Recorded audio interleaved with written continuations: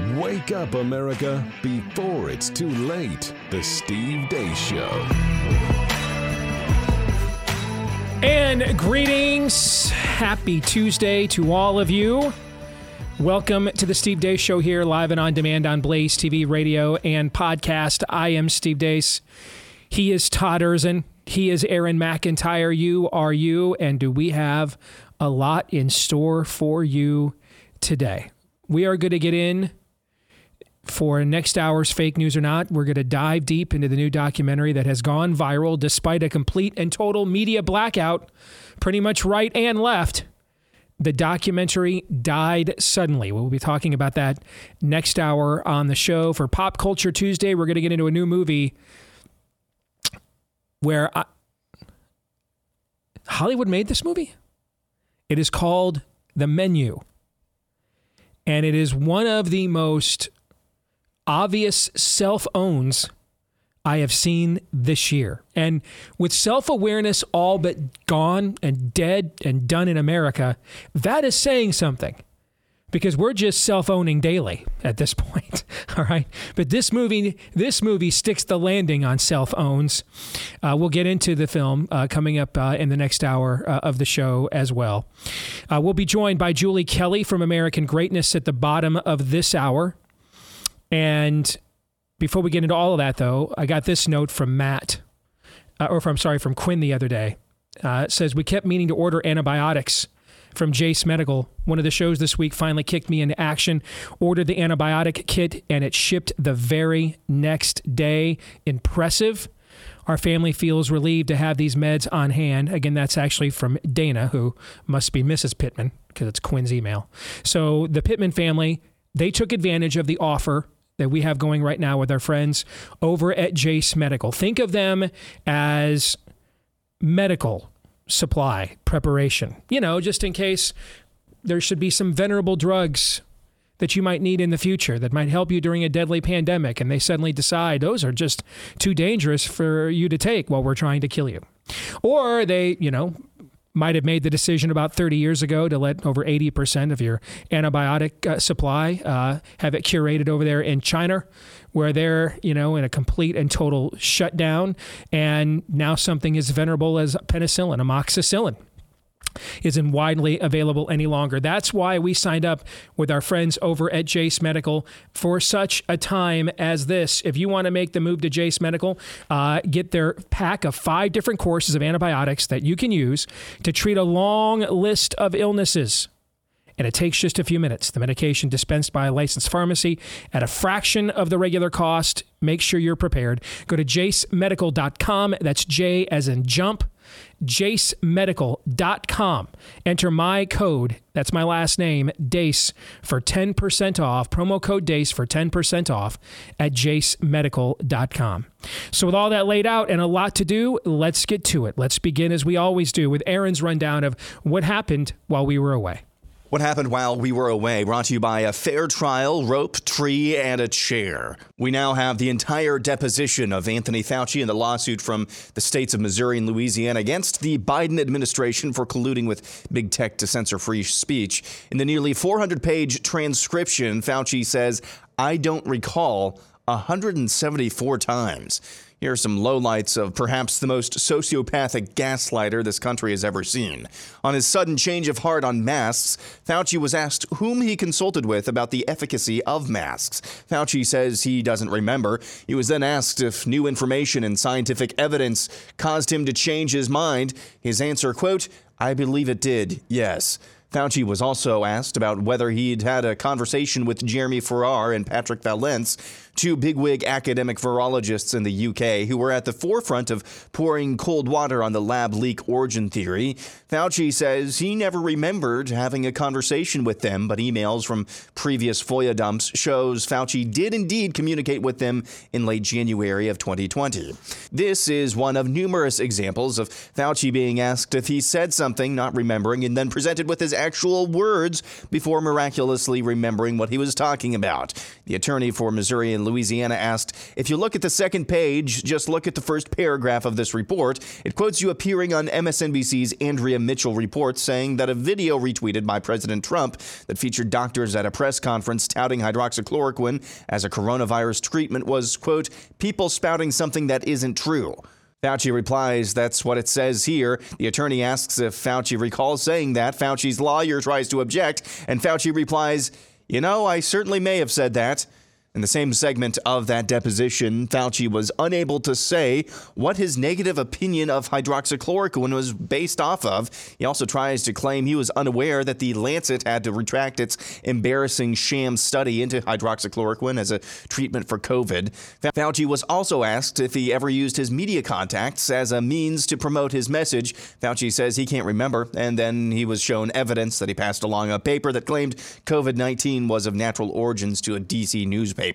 Fauci was asked how he assembles his lists of government contacts to send sensitive information to, and he said, I don't believe I spoke to anyone on this list. I just pulled the names out, some of which I knew, end quote. Fauci also claims he had no power to redact portions of emails contained in previous FOIA dumps. Fauci, despite claiming numerous times the virus is of natural origins, said he's not qualified to talk about the virus's origins since he's not an evolutionary virologist. Fauci said he can't recall why he asked a group of international scientists to keep in touch about the emerging virus before admitting that in January of 2020, he was made aware of the possibility that the virus was engineered. He also said he was barely aware of Xi Jinping in Wuhan, the infamous bat lady, and that he gets confused with Asian names. He claims not to know Ralph Barrick, one of the fiercest advocates of dangerous gain-of-function research. He claims to have never met EcoHealth Alliance CEO Peter Daszak, despite there being photos of the two. And the cherry on top of all of this is that Fauci was asked 5 times if he knows anyone that works for a social media company before finally admitting what we already knew, that his own daughter worked for Twitter during the pandemic. So the nation's foremost epidemiologist can't remember who he's met, who works for him, what research he funds, or what his daughter does for a living. What would you say you do here? Well, look, I already told you. I deal with the customers so the engineers don't have to. I have people skills. I am good at dealing with people. Can't you understand that? What the hell is wrong with you people? It's a brutal I don't recall season out there, folks. Be sure to mask up and take your 6th booster. And that's what happened while we were away. In fact, in the middle of the deposition, Fauci does ask the attorney questioning him if he got his flu shot as recommended. That does happen. We're going to dive more into this. First, though, a word from our friends over at Better Spectacles. Linked up on all of my social media accounts are my thoughts, as well as a link to actually it's on Facebook. Within the comments on Facebook, I posted the link to the actual deposition. If you wanted to read it yourself, I spent nearly 4 hours reading it last night. The entire 7-hour under oath deposition. And you're going to read some things that you might just find so incredulous, you're going to question your eyesight. Like, is he really saying this? We're going with this. This is the story. This is the best we have. That's why I want to talk to our friends over at Better Spectacles, just to make sure you are seeing things clearly. They will help you schedule a teleoptical appointment with some of the best opticians, best trained opticians in the country, give you access to Rodenstock eyewear, which is available for mass distribution in the U.S. for the very first time. That's one of the leading companies in the world. It's what I'm wearing right now. So if you like my glasses, they can hook you up with the exact same frames I have, or maybe even nicer ones. And if you've got, a problematic prescription like me, you're a little far, you're a little near, they can help you with that as well. And you can still get access to the cool frames. You don't have to wear the dorky ones anymore. All right, visit betterspectacles.com/Steve. Go now. Get 61% off to get you started. They'll throw in the handcrafted Rodenstock frames for free. That's a heck of an introductory offer. 61% off in the Rodenstock frames for free when you go to betterspectacles.com/Steve. Again, betterspectacles.com/Steve. Here's what I actually want to do. Even though Aaron went over a lot of this, I actually want to go through my Twitter feed again that I put out there in real time as I'm reading this last night. Because I think it would be worthwhile to soak in again. And this is all up on my Twitter feed at Steve Deace Show. I took, in most of the cases, I took snapshots of the clips or the quotes from the deposition so you could see them yourself.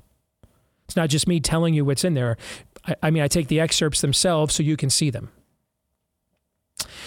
Let me just, a little slower so you catch it again. What is in this 7-hour deposition? Here's Anthony Fauci saying that he doesn't remember meeting Peter Daszak of EcoHealth Alliance, whom he's funding. But oh yeah, there's pictures of them together and they've emailed. Here's Fauci claiming he doesn't really know Ralph Baric, with whom there is considerable speculations about the origins of COVID-19, despite the fact he was funding him too. Ralph Baric has won all kinds of awards from the University of North Carolina. This is not a minor player in the virology, immunology community by any stretch. But the virology, immunology community is as vast as the sea is deep. Indeed, indeed. It's possible it's that a multitude. They've never Heard of each yes, other. Indeed. Here's Fauci claiming he doesn't know the renowned Bat Lady of Wuhan, despite her pre-COVID media and scientific notoriety. She was in all kinds of journals. She was featured in all kinds of media. Because, quote, I sometimes get confused by Asian names. Not making that up. It's all right there, right in the transcript. Here's Fauci admitting that he was warned as early as January 2020 that the virus may have been manipulated in some way. Fauci claims that he doesn't know exactly what kind of research Baric and company were doing, but he also asked for the article detailing the kind of research they were doing, forwarded that article to other people as a heads up, and then didn't bother to bring it up at a meeting that was called about the very article. Claims it just never came up. These are very thorough folks. They're the experts. No stone unturned. Every detail, they've got it nailed down. Fauci claims he can't even remember why he asked a group of key scientists to keep in touch about something so serious that he now doesn't remember what it was.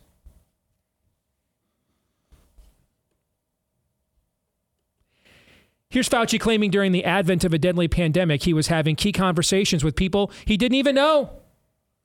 Just talking to people he didn't even know, didn't know their background, sharing information, private exchanges. These are your experts, folks. Fauci makes them ask him if he knows anyone that works for a social media company 5 times before he finally admits that his daughter worked for Twitter. 5 times they had to ask him. Here's Fauci saying he's not qualified to determine the virus's true origin, despite his confident claims of its natural origin. Again, these are all excerpts that are in my Twitter feed. You can go find them yourself. Aaron had a lot of them in his montage.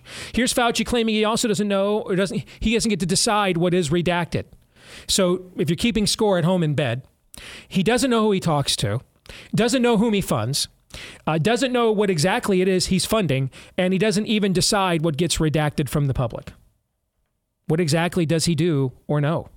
He's the science. He is the science. He's just being the science. That's what he's doing. He's just being the science, indeed.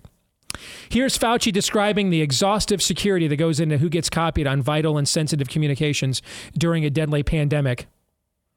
He's asked, hey, who's Don Gannon? Don Gannon's a well-known person. Did you talk to him before you put him on this list to Jeremy Ferrara, the key email that Aaron talked about in his montage? Quote, I don't believe I did. I don't believe I spoke to anyone on the list.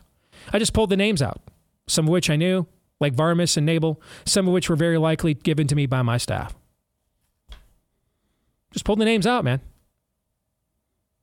Just pulling rando names. Spinning the wheel of virology. Sitting in his office, just spinning the wheel of virology and epidemiology and immunology. Rando names come up, right? All these people's names are like lotto balls in the machine. Fauci hits the button, they come out. Oh, hey, it's Don Gannon. Don, you're in. This is sworn testimony, folks, under oath. This is sworn testimony under oath. 2 of my favorite trends when you read the deposition, by the way, is Fauci's attorney. who objects to literally almost every question, even though Fauci goes on and answers them anyway without answering them, of course. One of the things he there's like 70 exhibits that Fauci gets asked about in this deposition. And with every exhibit, which is a specific citation of a quote, an event, a paper, his attorney attempts to object on the grounds that it's speculative or, quote, lacks foundation. His own words. Now, I might agree that Fauci's own words lack foundation, guys, but I'm thinking probably not for the same reason as Fauci's attorney is probably thinking Correct. that. Yeah, probably not. Yeah. Here's Fauci claiming he doesn't remember if he was consulted by the FDA when it, falsely in my opinion, claimed hydroxychloroquine wasn't an effective treatment for COVID-19. How can you not remember something like that? Well, I got a lot going on. I can't remember if the FDA called and asked me for my thoughts on should we get rid of a drug that could save people's lives during a pandemic.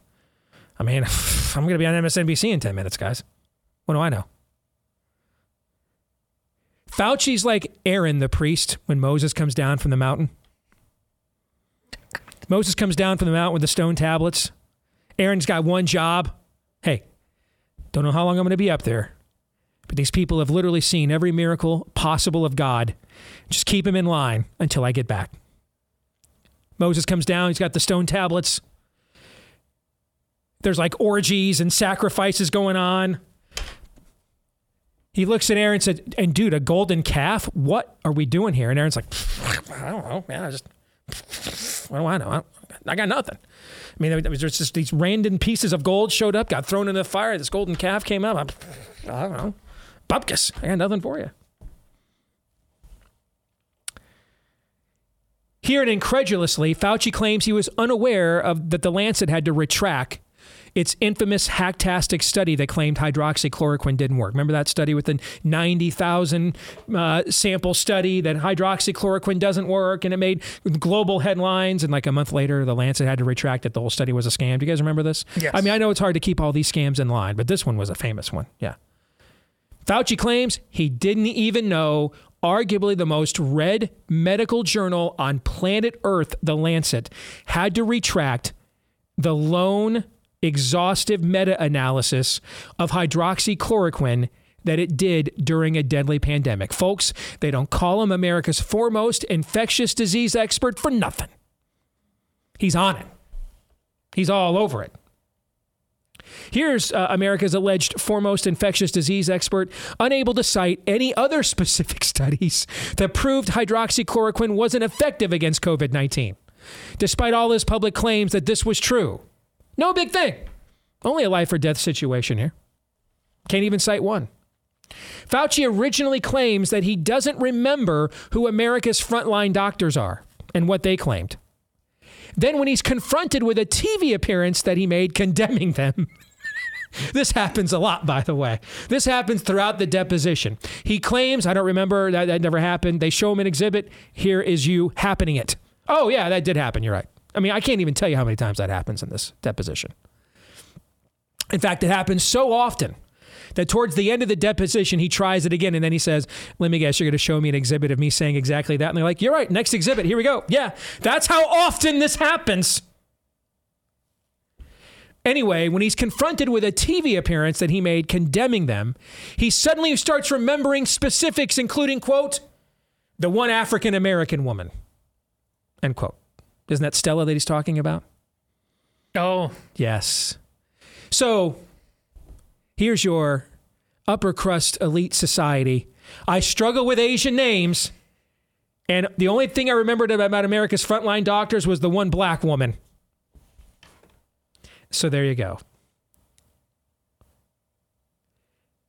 In several pages of testimony, it is revealed that Fauci is really spooked by, and him and his former boss, Francis Collins, by the way, both very spooked by the Great Barrington Declaration. That's when dozens of epidemiologists, scientists from around the world signed a document in October of 2020 saying, this isn't working.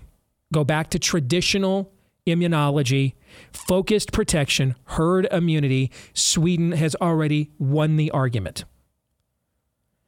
This goes on for several pages.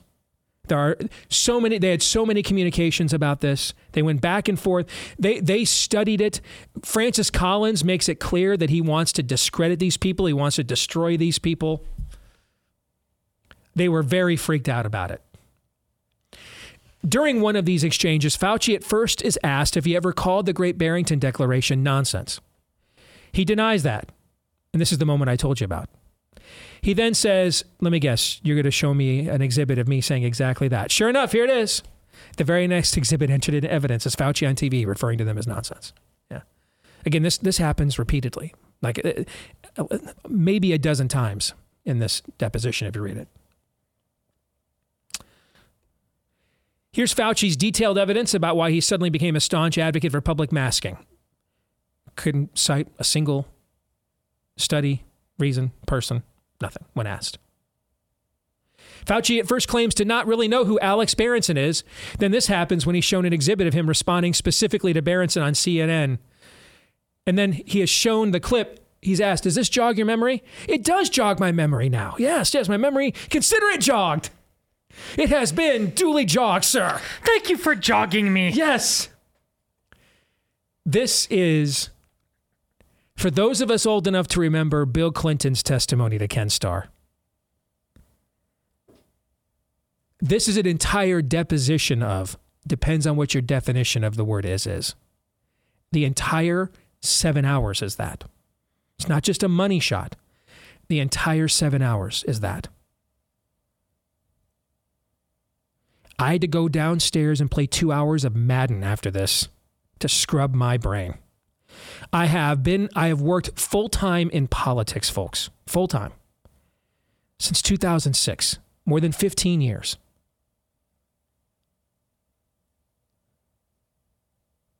I have been on the front lines. I have bloodied knuckles. I've been bloodied. I've delivered shots. I've taken them. I've been lied to by the best and the worst.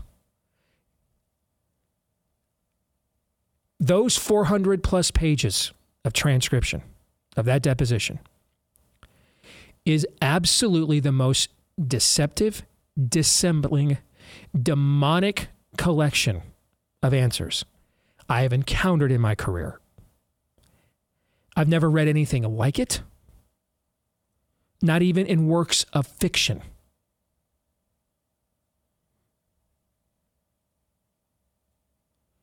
And this man, starting with Donald Trump and then on into the Joe Biden presidency, was given almost absolute power over the United States of America. Gentlemen, what are your thoughts? Well, he's a sociopath. And it's not just, most highly paid employee in the entire federal government, whoops, during a time of crisis just happens to be a sociopath.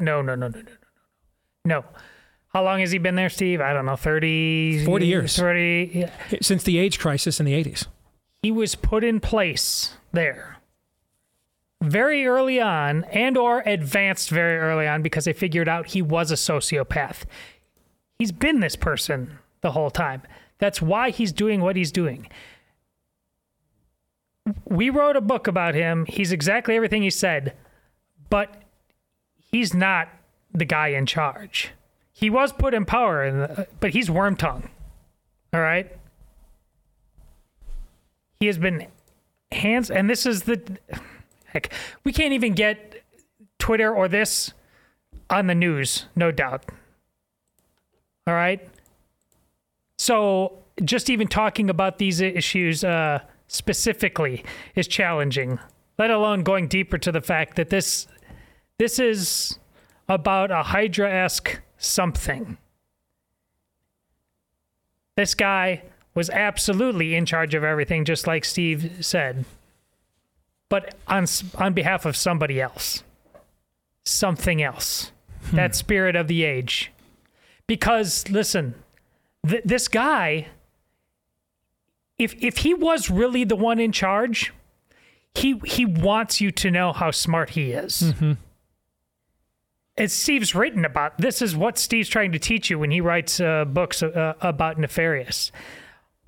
He doesn't care. He does not care, clearly, if he's viewed as dumb, funny, hypocrite, anything. He's not trying to be smart. He knows he's protected. He doesn't have to argue himself in or out of anything here. He knows he's protected by an entire system. He's never worked in media. He's been on the media a lot. He's never worked in media. But he knows he's protected on every level. He gets to go in there and flat out say, you're damn right, I ordered the code red. He can say whatever he wants to. Nothing's going to happen to him. And that's not because he was in charge of COVID. That's because somebody else and something else is in charge of everything else. The hours on end deposition, nearly 400 pages long, along the lines of what Todd was saying, somebody like Anthony Fauci, who has been a card-carrying member of the swamp for over my entire lifespan, a deposition like that is just a formality. It's just, okay, I got to go maybe fly somewhere. I got to go sit in this room for 7 hours, but don't have anything to worry about. Nothing to worry about. That's what he believes, and if any recent history or history in general has shown us, people like him don't get held accountable. Never. Slippery. It's like watching a football player who's hard to bring down. Just weaving his way through the defense. It's like they've got, I don't know. It's like they've got slime. You just can't bring him down. That's how he is sociopathically with his lies. You can't hold on to him because he is so shameless. And he knows he can be. Or maybe he's not even aware of it at this point. Maybe this is just like the air that he breathes. But if these types of things, if you can look at this two ways, if this degree of sociopathy is not held accountable, nothing happens to somebody like this, then we're doomed. Or you can look at it the other way. A system that's capable of producing this level of sociopathy is already doomed, or is a sign that we have been doomed. Whatever the case is, Anthony Fauci, whether it was through direct communications with media contacts or social media, or whether it was just the spirit of the age Borg mind, is responsible for destruction on levels that this civilization has never seen or contemplated. He and his acolytes. That is just the reality. I would be willing to bet there has never been sworn testimony like this in the history of this republic. And frankly, just as, amateur historian thinking of inquisitions, intifadas, tribunals of the past, I can't think of anything that comes to mind that is anything like this. The man is void of truth. Void of it. It doesn't exist in his ecosystem.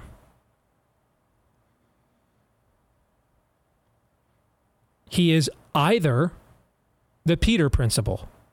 You rise to the level of your own incompetence and knows nothing. Absolutely nothing. Or we invoke Aaron's razor, which is what Todd was theorizing a minute ago. It's just demonic, bro. He's a construct. But there's nothing in between. Nothing. Neither option's particularly comforting, but those are the only two options on the table. I would urge you, if you get a chance, to read this for yourself. It's a historic document. There's never been anything like it in American history. And it also shows we're on the path as a people to being lost to history.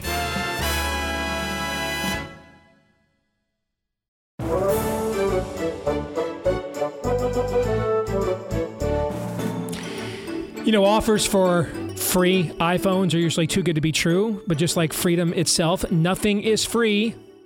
Mobile phone companies not only lock you into long-term contracts, but they also build the price of the phone into your bill with some hidden fees. With Patriot Mobile, they show you how to get the same iPhone interest-free without the games and no contract. Patriot Mobile is really the only American mobile phone company left in America.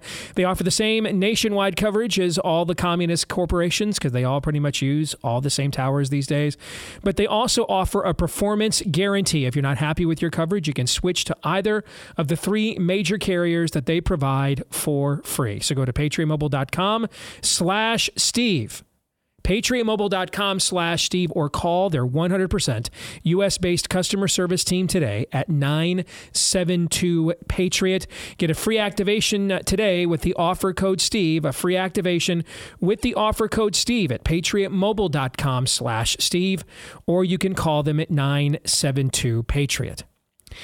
We understand on the heels of a 30-minute breakdown of Anthony Fauci's deposition that we just provided you, to continue with that level of sociopathic gaslighting is really a big ask of this audience.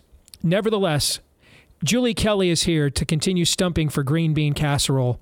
And so, yes, there it is. Show me on the doll where the green bean casserole hurt you. Yes, touchdown. She don't play. I miss her on anything else. How does my not liking green bean casserole impact your liking of green bean casserole? So much. Todd, help me out. Is it the luscious, crispy onions? Is it the perfect mix of your canned green beans and canned cream of mushroom soup? Like, how are you American? I'm taking away your U.S. American patriot card. You're just a classy lady who knows a good thing when she sees it. And I got to tell you, she is too. I mean, look, her hair is on point. That's a classy outfit. All right. She looks great. And then she holds up that picture of green bean casserole. Who dropped you on your head? Why the self-loathing, Julie? Why? Why put all that? Why put, and for you, it's a minimal effort, we know, but why put the minimal effort it took for you to look at this good on camera and then cover it up with the monstrosity known as green bean casserole? Why would you do that to yourself? I'm just looking at this photo and I'm thinking, this is all I want to eat for lunch. I haven't even eaten yet, and this is all I want. You know, there are a few delicacies in life, right? Foie gras, you have caviar, maybe a little oxtail. Chocolate chip cookie and then dough. Your green bean casserole. You're being way too nice, Julie. Just come out and say it. Steve is part of a January 6th level conspiracy against green bean casserole. It goes green that bean deep. Casserole is a Thanksgiving false flag. Who's green bean casserole? Start asking that. Who is green bean casserole? Who is it? You are the Michael Fanone of green bean casserole. That's where you are. You're the Vindman of Thanksgiving dinners. How you like them apples? All right, let's get to the real reason we had you on, other than just you continuing to want to be wrong about this. There has been a lot going on when it comes to alleged insurrections, trials, oath keepers. We've had an election since the last time we talked to you. I don't even know where to start. I mean, I've been following your work very closely. So you tell us where we should start. Where should this conversation begin for our audience? Well, I mean, I guess it should start with the January 6th committee. It looks like today they are meeting today, Tuesday. They are going to consider sending criminal referrals to the Department of Justice. I'm assuming somebody mentioned perjury. It could be contempt of Congress for a few lawmakers who have refused to respond to subpoenas. So that's happening today. What's also happening today on Capitol Hill is Capitol Police officers, Capitol Police and D.C. Metro, are getting the extremely rare honor of Congressional Gold Medals of Honor, and a few of them, including the police chiefs for Capitol Police and D.C. Metro, snubbed Senate Minority Leader Mitch McConnell, which is fine, right? We don't care about that. Incoming Speaker of the House Kevin McCarthy. He wins. It looks like he probably will. And so they snubbed them. Here they are giving away more honors, more medals, more money, more accolades to two police departments, not only responsible for the deaths of 4 Trump supporters that day, also failed to protect Congress and the building, and in some instances, let protesters into the building. So we just keep getting this dichotomy, this dissonance, Steve, about what happened on January 6th, how they are elevating certain elements like law enforcement, which they don't do anywhere else in the country, while also it looks like burying law enforcement's failures on January 6th in this committee report, so Liz Cheney can only focus on Donald Trump's role that day.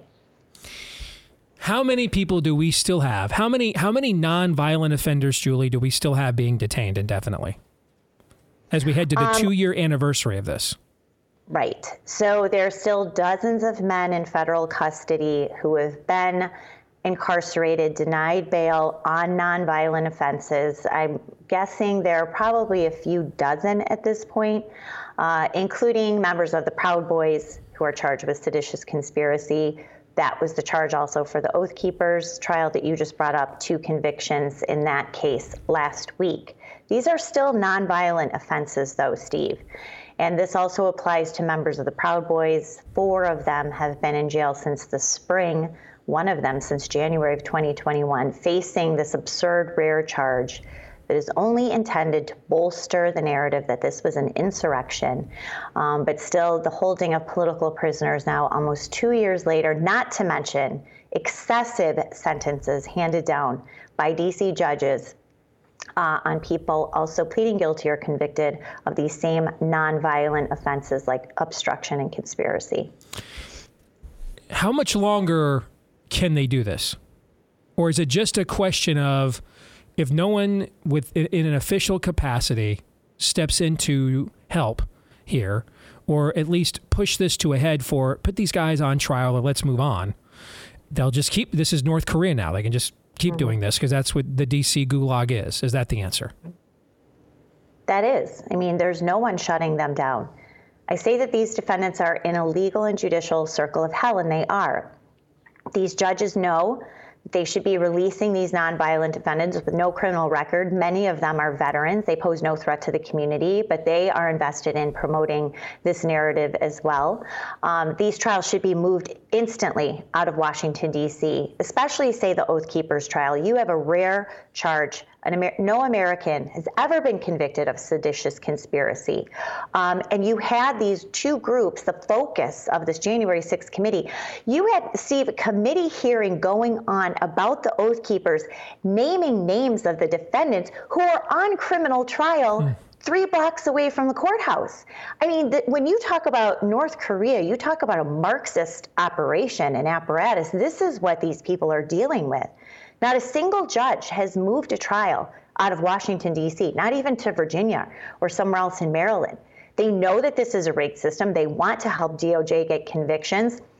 A lot of these judges came straight from the U.S. Attorney's Office of the District of Columbia. They were prosecutors there. They were put on the D.C. District Court, and these are the same prosecutors going in front of them to convict these January 6th defendants. I mean, it's something that I never thought we would see in America. The only hope we have now, Steve, is for Republicans to do 2 things: use the power of the purse, cut off funding for these offices, including agencies like the FBI, and also make public accountability to the prosecutors, the lawmakers, and yes, even the judges who are co-signing onto all of this egregious, unprecedented, retaliatory prosecution of Trump supporters.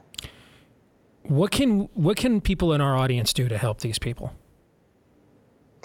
Well, there's the fund, patriotfreedomproject.com, and that is the one fund that was put together in 2021 when there was no help available to raise money, not just for defense attorneys, but for these families who are being utterly destroyed.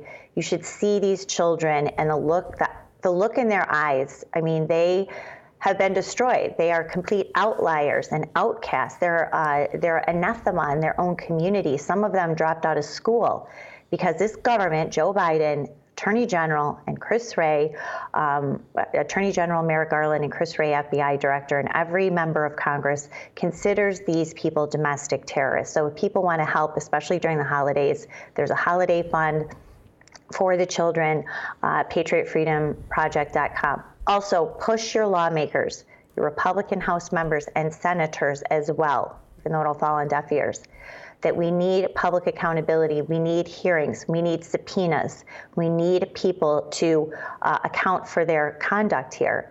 We need the video released of the surveillance video inside and outside the building that day. We need updates on the pipe bomber. Why did that story suddenly disappear? And we need a lot more information and disclosures about federal assets, including FBI informants and undercover agents run into these groups and on the ground in the city of Washington and at the Capitol on January 6th. What about our GOP governors? Is there anything they could be doing or not? I mean, I don't know. With it being in D.C., I don't know. But what could they be doing? I don't know. Well, look, I sort of really like the formula of Eric Schmidt and Jeff Landry and this lawsuit that they have filed claiming that the government was in cahoots with big tech to violate the 1A rights of American citizens.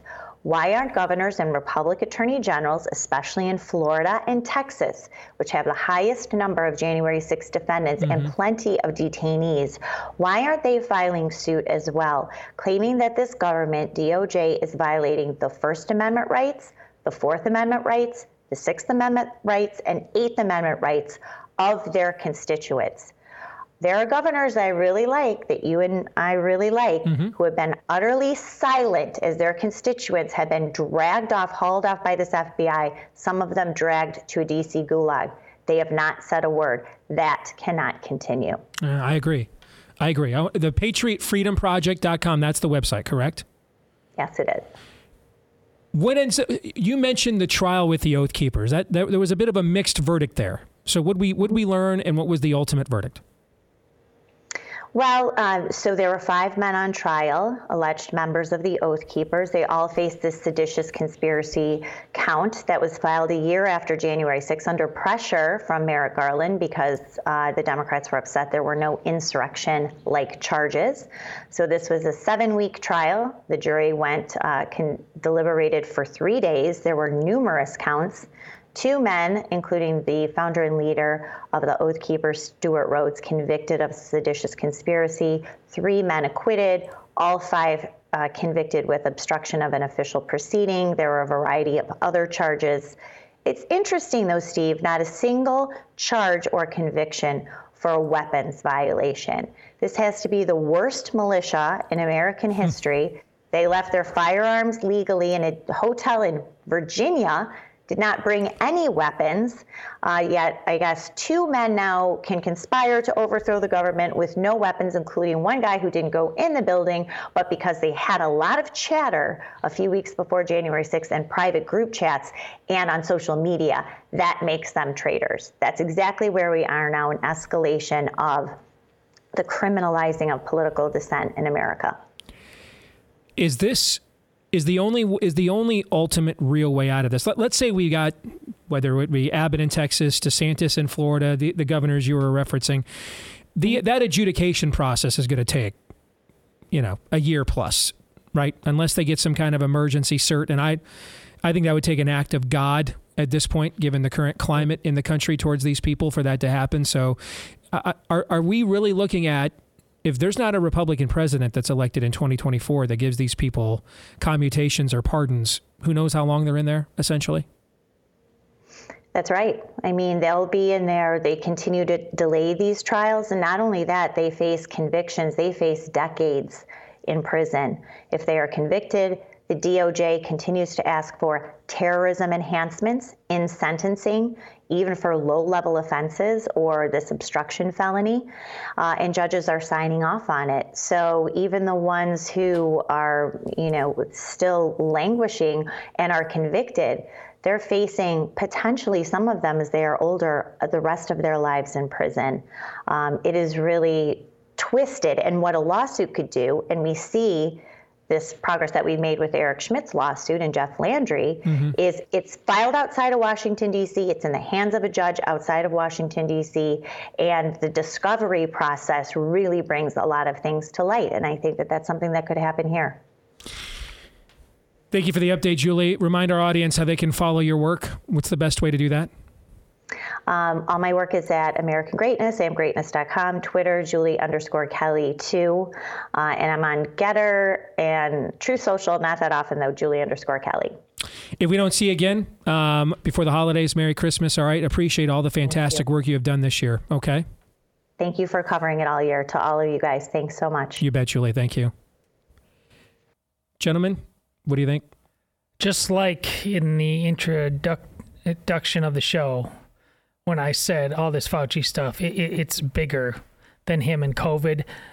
Everything Julie's talking about is bigger than January 6th. Someone else is controlling this because remember, as these guys are left to rot in jail, the Republican kid who was canvassing for somebody got run over and killed by somebody, that guy's let out of jail. Pedophiles in California let out of jail. I mean, this is Dark Knight, Batgate prison stuff. This is less about the people in jail right now than it is about you. You step out of line, this is what happens to you. Or if you're willing to go crazy on the woke stuff, it doesn't matter what you do because we got your back. That's the message being sent on this stuff. And on any single issue, and we got so many of these issues, that's what... Don't ask yourself, how can we have so many cataclysmic things going on like January 6th, COVID, transgenderism? What terrible luck we have? No, it's all part of the plan. My reaction to this is the same as it has been multiple times, and talking about this particular issue and thinking more to Fauci, the people who are being punished don't deserve to be punished, and the people who are not deserving or who do deserve to be punished far too often get rewarded for their malfeasance. This is how we get John Browns. It's surprising, or maybe it shouldn't be surprising. It's still surprising to me that we haven't seen that yet to an alarming degree. But that's how that happens. Law is as law does. The only laws that matters are the ones that are enforced, regardless of whether those laws are real or made up. Next hour, the term of the year died suddenly. Gets its own movie, and we will discuss it next.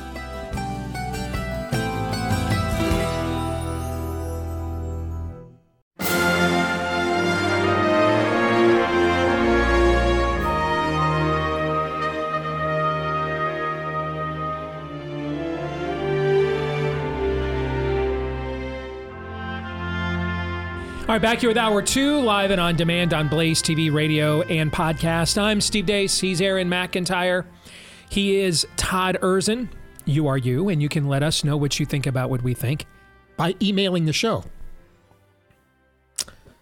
Little Did bubble you there. Eat Kermit the Frog? That was very odd. Okay.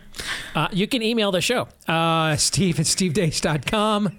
Like us on Facebook, MeWe, Parler, and also over on Getter, and where else? TikTok, Instagram, at Steve Deace Show there. Twitter is where you want to find us there. Getter, Twitter, Instagram, TikTok, at Steve Deace Show there. And what else? Rumble. Rumble.com/Steve Deace Show is where you can get clips of the show that are free to watch, free of any censorship as well. And the last name is DEACE. Those of you that are podcast listeners, thank you very much. If you've yet to do this, please leave us a 5-star review, hit a subscribe or follow button on your podcast platform of choice. Thank you to all of you that have done those things for us already. We greatly appreciate each and every one. This portion of the show brought to you by our friends over at Masterworks. There was a report out recently on the hidden half. That's the biggest banks and investment firms in the world who are putting up to half of their total assets into new investments. What do they know that we don't? well, maybe that the economy is about to get worse. Heck, the CEO of JP Morgan himself just warned stocks could slide another 20%. But even bigger news is where they're moving their money. They're plunging into alternatives like fine art. Bigwigs know it's outpaced even the S&P 500 over the last quarter century, and not by a little, by well over 130%. But now, the regular guy, we can do the same with our friends over at Masterworks. Even in 2022, Masterworks has produced results like in early October. Masterworks had a strategic exit for a 21.5% net return to its investors. That's over 21%. 6 of their 7 exits have done that well, or over 20% in net returns. Do not sleep on this, because with major economic markers flashing red, the next 6 months could be some of the most important to your investing life. Paintings have sold out in minutes on Masterworks, but you can get priority access right now at masterworks.com/Steve. Masterworks.com/Steve. That's masterworks.com. Use the promo code Steve. And you can also get important disclosures at masterworks.com/CD as well. Let's bring in my oldest daughter, Anastasia. Good to see you, Princess. How are you? Good. How are you, Dad? I am better than I deserve, despite the fact someone I once had immense respect for came on here to lobby on behalf of the monstrosity known as green bean casserole. But I'll try to overcome that disappointment in a year of them. What are we playing this week? Well, quickly, fun fact, I was at the front desk and I just heard shouting of green bean casserole. I wasn't even watching. So just so you're aware. It's a very passionate topic. So this week we're playing kind of my version of Are You Smarter Than a Fifth Grader? Okay. So I pulled from the subject math, history, and science for 5th grade test questions. Oh boy. So they do have options, so that's good. But so rules. Just make sure that you don't answer before I read all the options. And this is for all 3 of you. And let's have it be like, to ring in, you can say Bing. Okay. Todd's Bing. So we're all competing against each other directly. Yes. Okay. Yes. All right. So we'll start off with... This is not going to go well. I'm Let's not just be smarter honest. than a fifth grader. we are about to face palm. Let's just be honest about that. We'll start off with history because I'm going to save math for last. Oh boy. I almost feel like let's just get it over with, but okay. Okay. All right. So this is history. Okay. All right. When was the Bill of Rights signed? A, 1789, B, 1791, C, 1790, or D, 1792? Bing. Todd? 1789. That is incorrect. I was going to say B, 1790 Bing. Or 1791, I mean. That is correct. Okay, because that's when the Constitution was ratified. Okay. Okay. Next question. When was the U.S. Declaration of Independence written? A, July 4th, 1776. B, May 4th, 1776. C, April 4th, 1776. Or D, March 4th, 1776. When was it written? Yes. Bing D. That is incorrect. The one that whatever April was. Bing. April. That is incorrect. Okay. Then the one that's left that's not July 4th. That is also incorrect. According to the 5th grade test, is July 4th, 1776. Well, that's when it was ratified. Yeah. They wrote and ratified it in the same day. I didn't realize they wrote. Did you say written? It was written, and that is according to the 5th grade test.com or whatever. We all outsmarted ourselves, apparently. Yeah. Okay. All right. Just trying to show that you guys know more than the actual question. Well, right? that's why we all didn't answer July 4th, because we know that's the day that it was actually ratified on the 2nd, but it was commemorated on the 4th. But okay. Okay. No extra points. Okay. So last question for history. When was the first war between American colonies and Britain? A, 1776, B, 1775, C, 1774, or D, 1773? Bing. B, I think B, 1775. That is correct. Yeah. Okay, Dad. All right. Let's go to science. Okay. I kind of feel like I might have tapped myself out on the history questions that we... When is the first war? Or first, I think she meant like battle. Yeah, I think that's what she meant. I took it as battle. Yeah. Okay. Take it up with our 5th grade public school teachers. But well... That's for another day. Yeah, okay. Okay. Now we're on to science. Which describes a change that takes place when a chocolate bar melts? A solid becomes a gas. B, a liquid becomes a gas. C, a solid becomes a liquid. Or D, a liquid becomes a solid. Bing. Go ahead. Aaron? C. That is correct. Okay. I know my chocolate. Yes. Are the rest of the questions about chocolate? They are not. And he knows about melting because Aaron is all about disappointment. Yeah. Yes. Okay, next question. Which will a magnet attract? A glass marble. B, a plastic cap. C, a rubber band. Or D, a steel nail. Bing. D. Aaron? D. I That is said correct. Bing. Yep. You got a Bing, Bing. Todd. Bing. You of all people should know that. Last question Todd for just can't get his mind wrapped around the involuntary bings. Yes. Last question for science. Which time of day does the sun appear highest in the sky? A, midnight. B, noon. C, sunrise. D, sunset. Bing. Dad? B. Noon. That is correct. Okay. This is what Todd, we I'm going to let you know it's not looking good.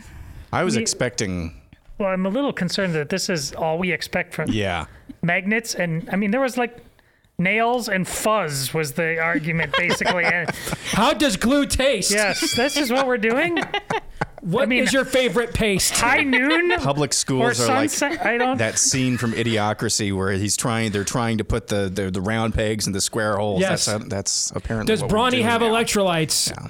True? False? Yes. Okay. Not Maybe kidding. I really just involuntarily chose these to point out our public school system. Well, you're doing a good job of it, for Thank sure. you. I Yes. didn't, but maybe I did. It's Okay. an unintended consequence. Now we'll move on to math. Okay. All right. Good luck, guys.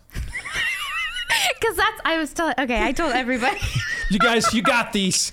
You got this. Considering I had to be corrected in the saying of how to ask the questions Oh, boy. on one of these. Okay. Oh, boy. A cookie recipe calls for a half cup of sugar. Which fraction is equivalent to that amount of sugar? A, 2/3. B, 3/5. Are you- C, I'm 4/8. D, 6/10. C, Bing. Aaron? C. I can't believe that this is. Yeah, I know. That is correct. Yeah, I mean, I would have gotten that one. That's how easy that was. I You would have didn't say gotten that Bing. one. Because it was about cookies. Because Hey. he said Bing first. That's why. Okay. Quick trip managerial You quizzes. can't do that to me. I do that to other people. You can't do that I to just, me. you said it was easy and then you didn't bing, so you just let him have it though. Yeah. Okay. Yeah. So that you guys would be tied. So it's better to give than to receive. Okay. Yeah, it's Christmas. Yeah, you know it Okay. is. Yeah. Did Rolling Stone do this quiz? Okay. During a hailstorm, 1/4 of the cars parked on a lot were dented. Which percent is equivalent to the fraction of cars that were dented? A, 14%, B, 20%, C, 25%, or D, 41%? Bing. Dad? C, 25%. That is correct. See, I can math. I'm smart. I can do stuff like Fredo. Yes. I got a math question. Okay, this is the last one for math. Which name best describes a quadrilateral with exactly one pair of parallel sides? A, square. B, rhombus. C, rectangle. D, trapezoid. Bing. C, rectangle. That is incorrect. That's D, trapezoid. That is correct. You didn't bing, but I'll give it to you. Todd got one. So, Dad, You weren't shut out, brother. That one was actually interesting. Yeah. I should have thrown one in like really hard, but I feel like math questions for me that are harder different than what's actually hard. But okay, so Dad, you won. That's your first thing that you've won here when I've gone on. Maybe it's in past. So what lives, you're but saying is I need you to stop coming. That's what I'm saying is you compared bring- to knowing your wife, you bring knowing down- your daughter, knowing facts about people, you knew the dates of the history. So congrats. What we know, I'm saving it. Wow. Let me step in and save you. Wow. What we know Wow. here is graduating from 5th grade Where- is meaningless. What are you? Where did you get that? Goodness. You just okay. I is this how I make other people feel what she just did to me just now? Is this what I do to others? I'm just being honest. Just being honest. But woo! Yes. Wow. Congrats. All right. Thank you, Princess. You're Appreciate welcome. it. All right. So, Aaron and I, smarter than a 5th grader? Todd? Ish? I kind of lost the will to participate Yeah. because As did I. it's like, man, I don't want to win this now. I needed a W, so I'll take it. Thank you. I needed a win bad. Okay. All right. Let's get to fake news or not. brought to you by our friends over at Rough Greens. Obviously, you love your pet, but do you know that a lot of the food that you're buying at the store has been stripped out of a lot of vitamins, minerals, and nutrients your pet needs the most? They do the same thing with a lot of the food we eat as people these days. That's why we're buying so many supplements. And now there is a supplement for your pet.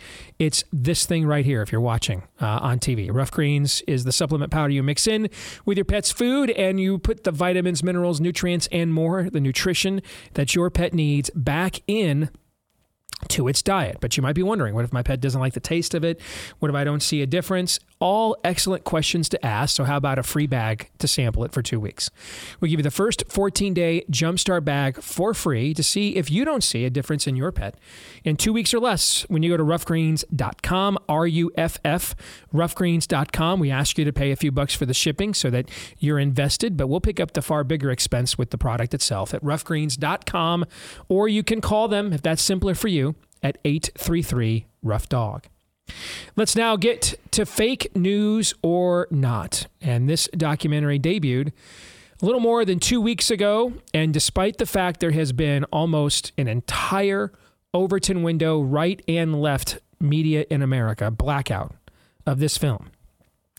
When I watched it last week, it had well over 10 million views on Rumble.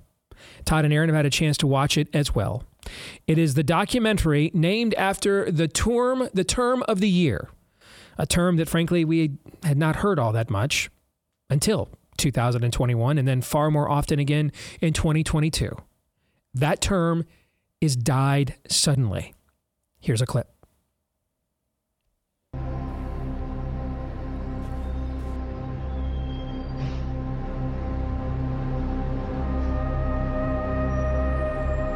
An elderly woman has died in what's believed to be South Australia's first case of fatal blood clotting caused by the AstraZeneca COVID vaccine.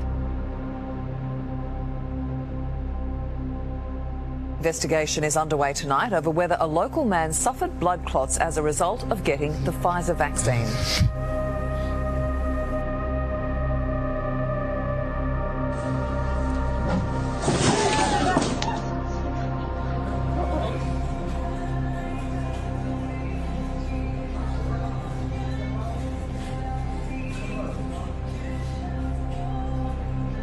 Two teachers who were at Soames Elementary School for more than 20 years and passed away suddenly this school year.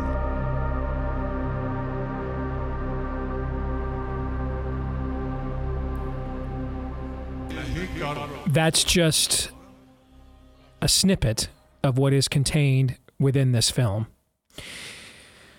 I don't even know where to begin. So I guess I'll just begin by asking the two of you, fake news or not? Well, it's not fake news. I go into this and the other movies we've watched like it, remembering the early videos out of China, people fainting, in air quotes, and there's been a lot of suspicion about whether or not that was manufactured, because in some cases you saw people in body bags and one of them suddenly moved. I mean, it's clear there was some level of propaganda going on, which doesn't mean like all of it wasn't happening. And then the ones in particular of they're looking like behind them, like something's happening. All I know is this. Here's my Rosetta Stone for all of this. The one that I'm going to use today to help you. And I know Steve saw this. He posted this. I don't know who this guy is because I don't watch a lot of pro basketball, but the Atlanta Hawks play-by-play guy, is that who that was, Steve? Yes, yeah. They instantly are coming out and saying, anyways, this happened to him. It's on camera. It just happened.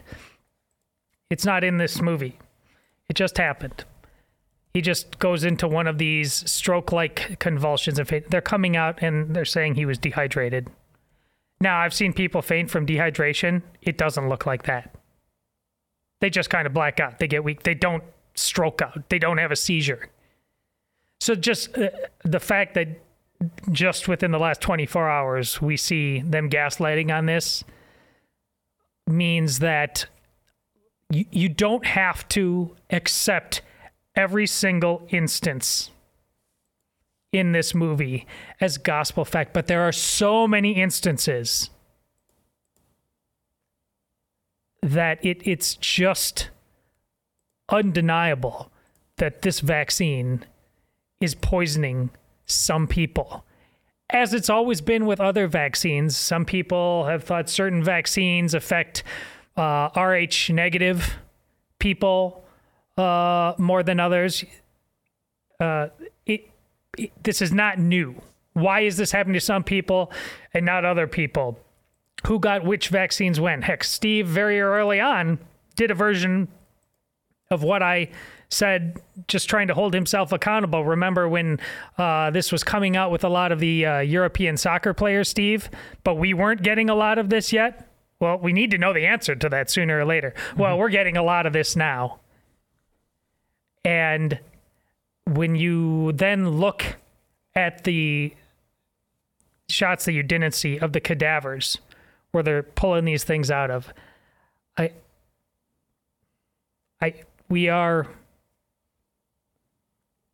we're in the midst of one of the greatest cover-ups, if not the greatest cover-ups. There's been great crimes, ghastly crimes throughout all of human history. But we are in the midst of one of the greatest cover-ups, certainly of a scientific catastrophe in all of human history. So, just to be clear, the whole movie is not just videos of people keeling over. I thought the conversation with the embalmer towards the beginning, or multiple embalmers, and was interesting. Certainly nothing that if you've been following this closely, nothing that you are not familiar with already. I'll say two things. One is I can't verify or find every single instance that was brought up in that montage just to see what they were saying or where it happened or what year it was from. And it makes me really nervous sometimes to not be able to have that foundation and to kind of be able to verify, because that's just kind of as much as I possibly can with as much that's that comes at us on a day-to-day basis. It's still kind of, I want to at least find out when this existed or when this was. And so I can't verify, and so I always get nervous because we get into release the Kraken Dominion voting systems territory. And the film starts off with an opening credits, about the lunar landing. Was that a conspiracy? It gets into all of that at the beginning, which in my opinion, I kind of think undermines its overall message. Yeah. So, but yeah. Or, I mean, I saw that as well. I wasn't sure whether to take that as, are these the same thing, or was that just being sarcastic? Like, you think that this is not actually happening or something like that. But all of that is to say, however, and this is not to say at all to ignore or not be concerned with verification. What is the truth? Not at all. I'm just saying the burden of proof no longer, at least in my mind, should lie with us. Until these institutions and pharmaceutical companies and government agencies have done enough to regain your trust, and whatever that is for you, guess what? They're your bleeping employees, so that's up to you, whatever that bar is for you to be able to trust them again. Until they regain your trust, every damn instance of this, every video that you see, whether it's the sportscaster keeling over, or whether it's a player collapsing on the court, every damn video is died suddenly. Did he get the jab? You don't need to ask the family members that. I mean, that's a little weird, but that's instantaneously. They deserve to prove otherwise. You're not the crazy one. automatically assume that's what it is until you are shown satisfactory evidence to the contrary. So yes, you need to verify if you possibly can, but as a default position, that's where this lies. And one other thing real quick. I saw somebody post a couple of weeks ago, and I'm not sure whether they were trying to throw cold water on this documentary or not, or whether they were trying to make some other point. And I tend to remember this as well. Early on in COVID, there were some talk about blood clots before we even had the jab. There was talk of blood clotting issues. And I think this person was trying to say, well, it's all of these blood clots are actually because of COVID, not because of the jabs. Actually, that just kind of confirms, doesn't it? That actually lends itself to the idea that it is the jab. So you mean to tell me that this virus with the spike protein is capable of causing blood clots on your own, right, and then you go and then you jab yourself produces. full of these spike proteins? Great point. That is actually, so if you hear that, well, could all be because of COVID, remember, this vaccine is derived and it contains the spike protein that is probably causing those blood clots on the with the COVID virus in and of itself. So those are the two kind of large observations. That's a great point you just made. Here's my reaction.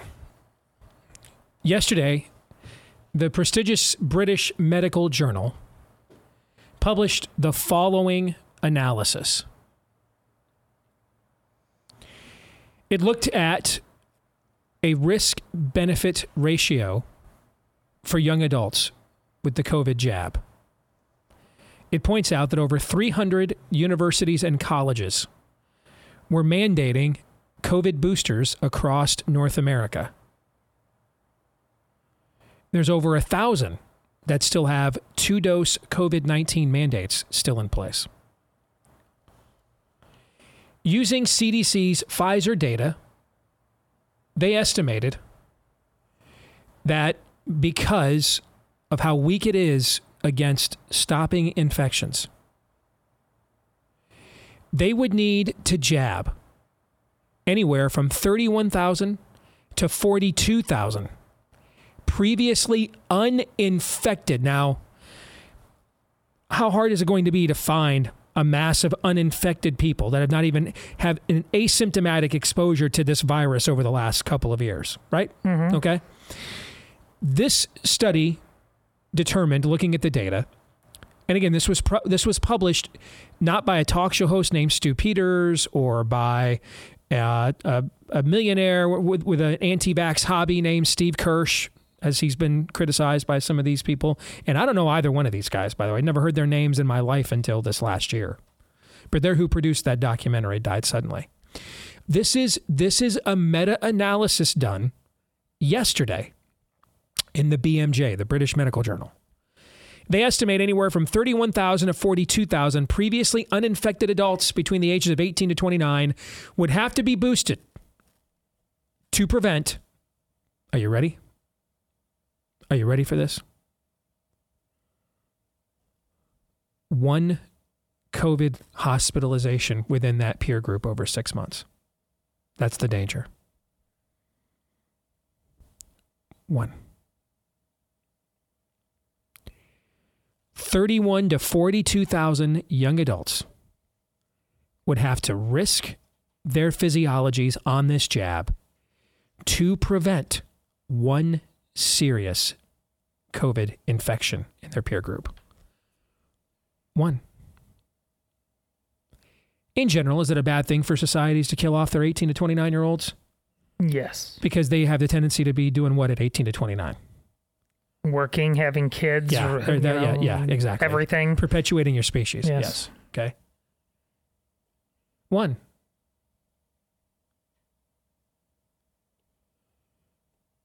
They also anticipate within that same sample anywhere from 1,400 to 4,600 cases of an adverse event, which would prevent people from conducting daily activities.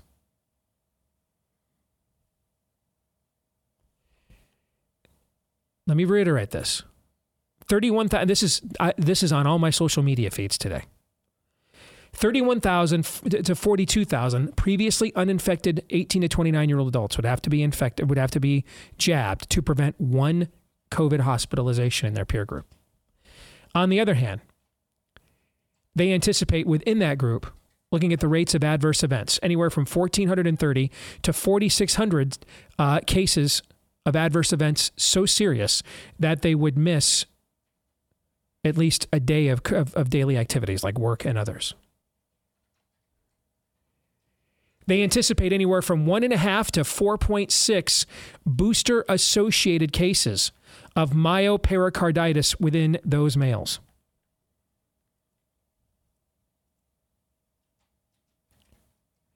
Best case scenario is you're a little more likely to get myo or pericarditis if you're 18 to 29 getting a COVID jab. A skosh more likely to get that than you are to prevent a single hospitalization of COVID. Worst case scenario, you're 4 times more likely to get myo or pericarditis at your age than you are to prevent a COVID hospitalization. You can think whatever you want about this documentary. I found it very compelling. Like I said a few minutes ago, I thought the introduction kind of troubled me a little bit. But as we got into it, especially because I see a lot of people I know, Ryan Cole, Peter McCullough, people that have been frequent guests on this show, Robert Malone and others, I think it's very compelling and a devastating watch overall. But you can think whatever you want about it. And I give the filmmakers credit for at least trying to squeeze this through the Overton window. This is the data. This is in their own academic sources.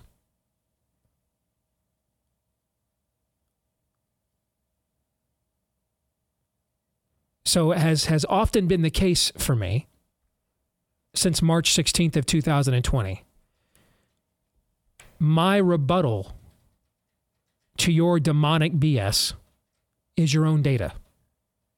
Your own data. I don't have to make a film like this. Your own data tells the tale. Dr. Fauci can't recall that data, Steve. Indeed, he can't.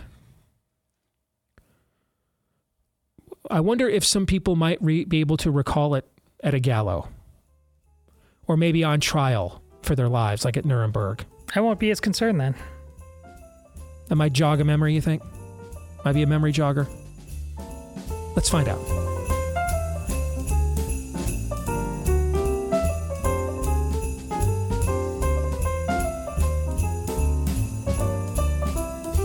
Well, one of our partners this year that we've gotten the most positive reaction about is the Eden Pure Air Purifier.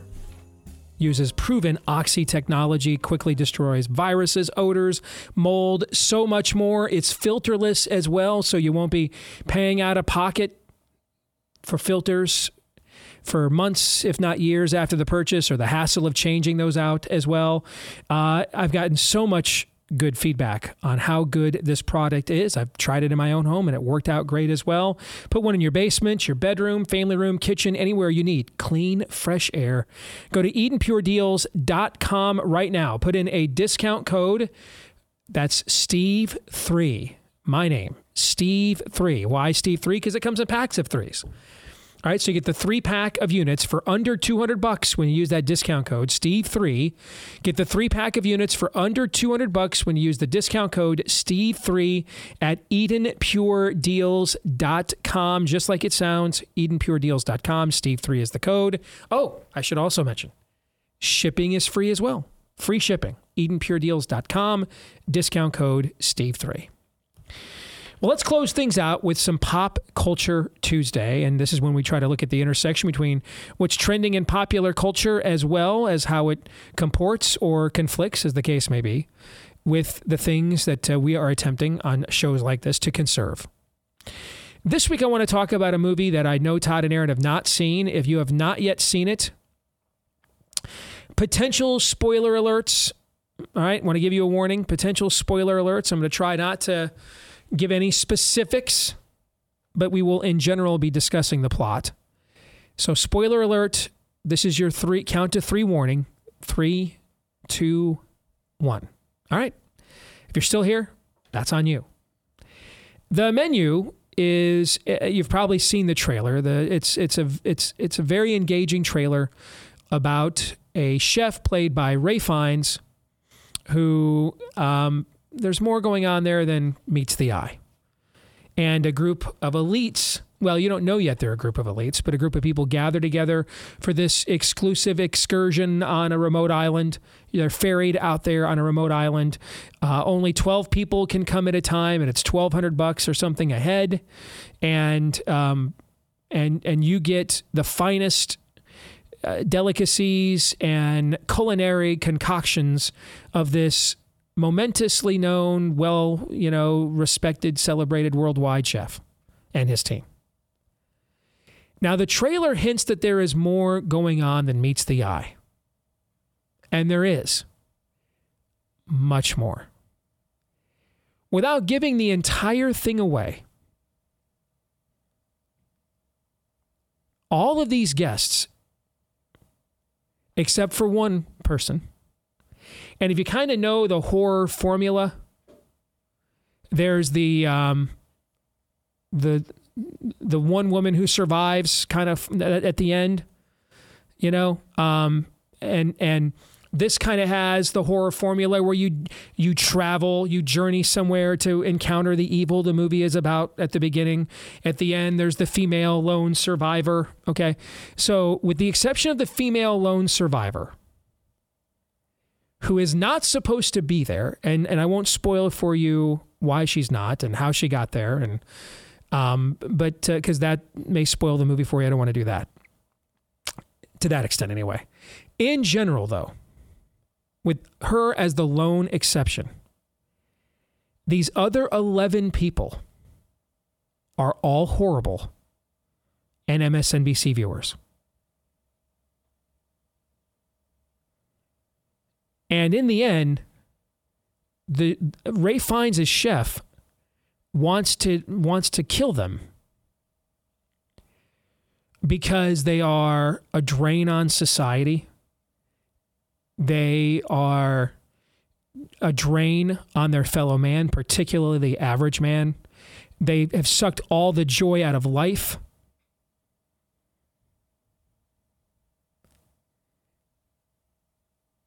All right, to make my point, I have to point this out. So, spoiler alert again. 3, 2, 1. The way that the woman is able to survive at the end is when she demands to go off menu. These are things you'd never eat. You'd never want to eat. You'd never ask for. Like, it's not food. It's so elite. It's just ridiculously sanctimonious kind of stuff. And at the end of the movie, to show she doesn't belong with them, she rejects the menu, demands to order something off menu. And Ralph Fiennes' chef says, "What is it you want?"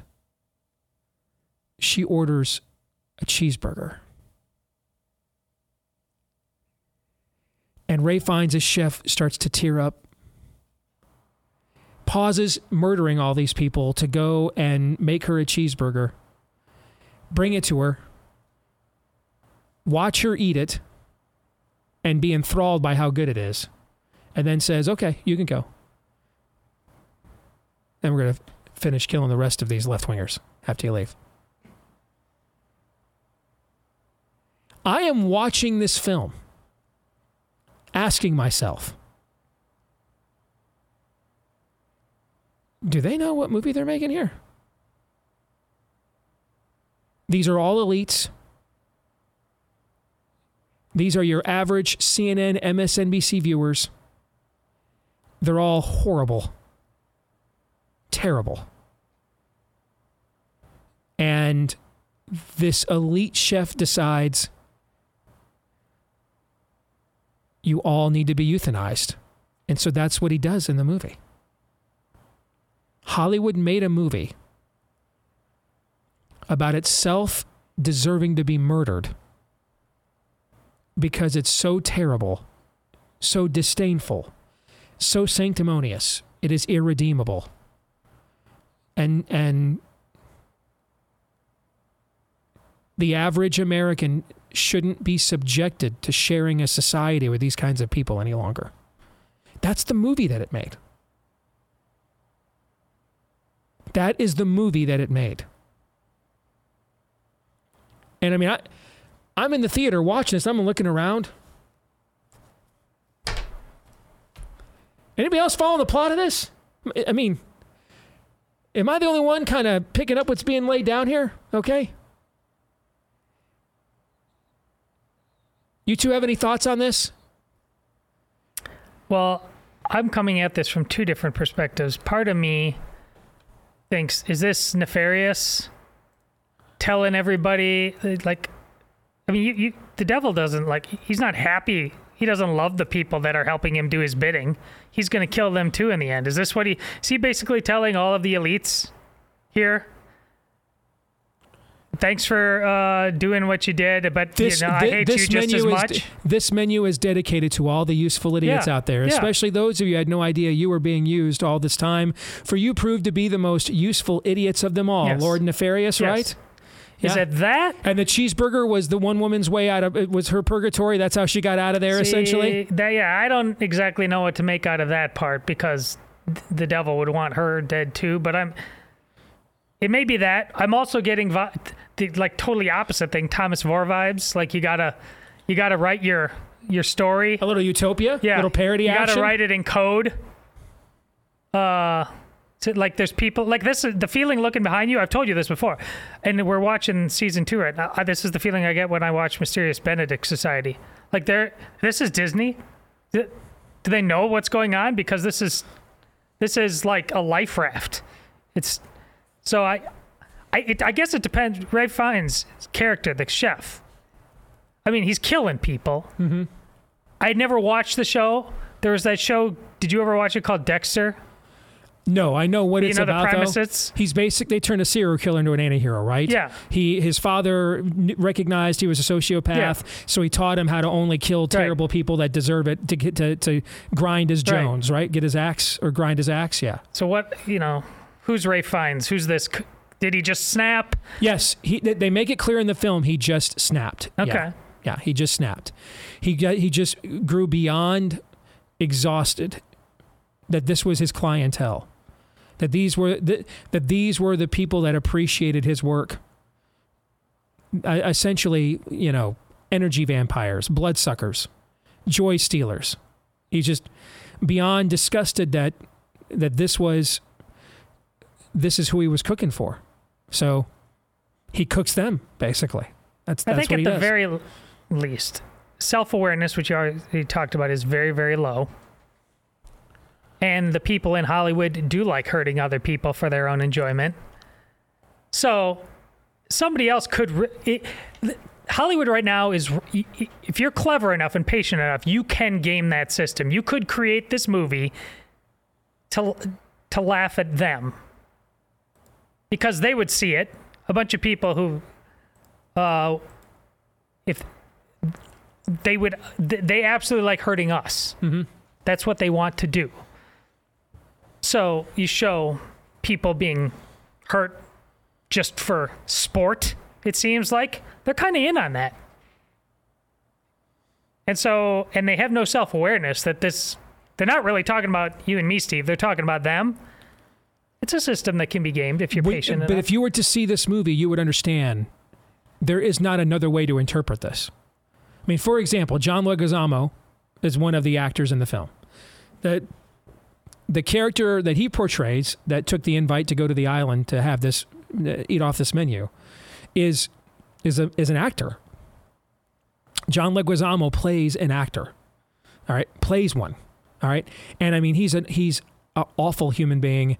Tries to make it look he's an awful name dropper. Makes it look like he's friends with the chef when he's not. Okay. I mean, him and his assistant, she's trying to get away from him and confesses at the dinner that she was embezzling from him. And he's like, I knew all along, but that's okay because, I was shortchanging you and how much you were owed and what you should have gotten paid. I mean, this is their world. So there's not another way to interpret this. This is basically Ricky Gervais hosting the Golden Globes. Yeah, what an analogy. Ray Fiennes is if Leatherface met Ricky Gervais.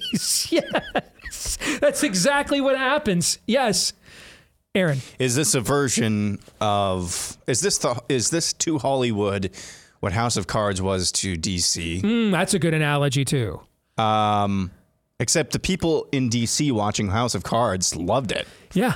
This is about us. Yeah. That's a great analogy. I mean that you guys both kind of nailed it in your analogies, man.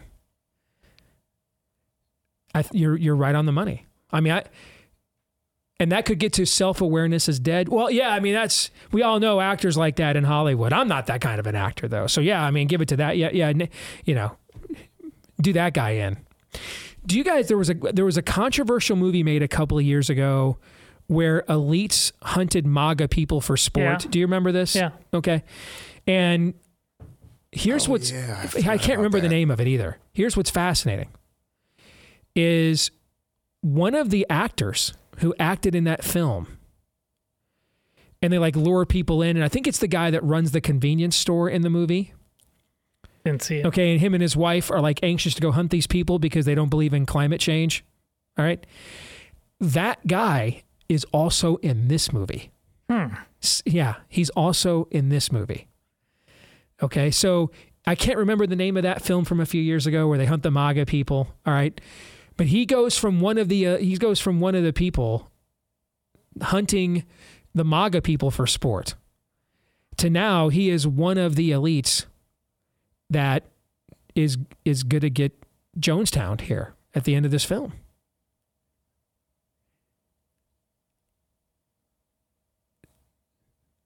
This can't be an accident. It can't be. It can't be. What studio made this movie? Let me look it up, actually. Who made them? What studio did the menu? I'll look it up. Searchlight Pictures.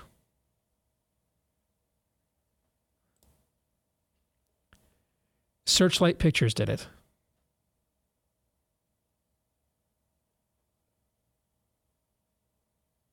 I don't know who that's a derivative of.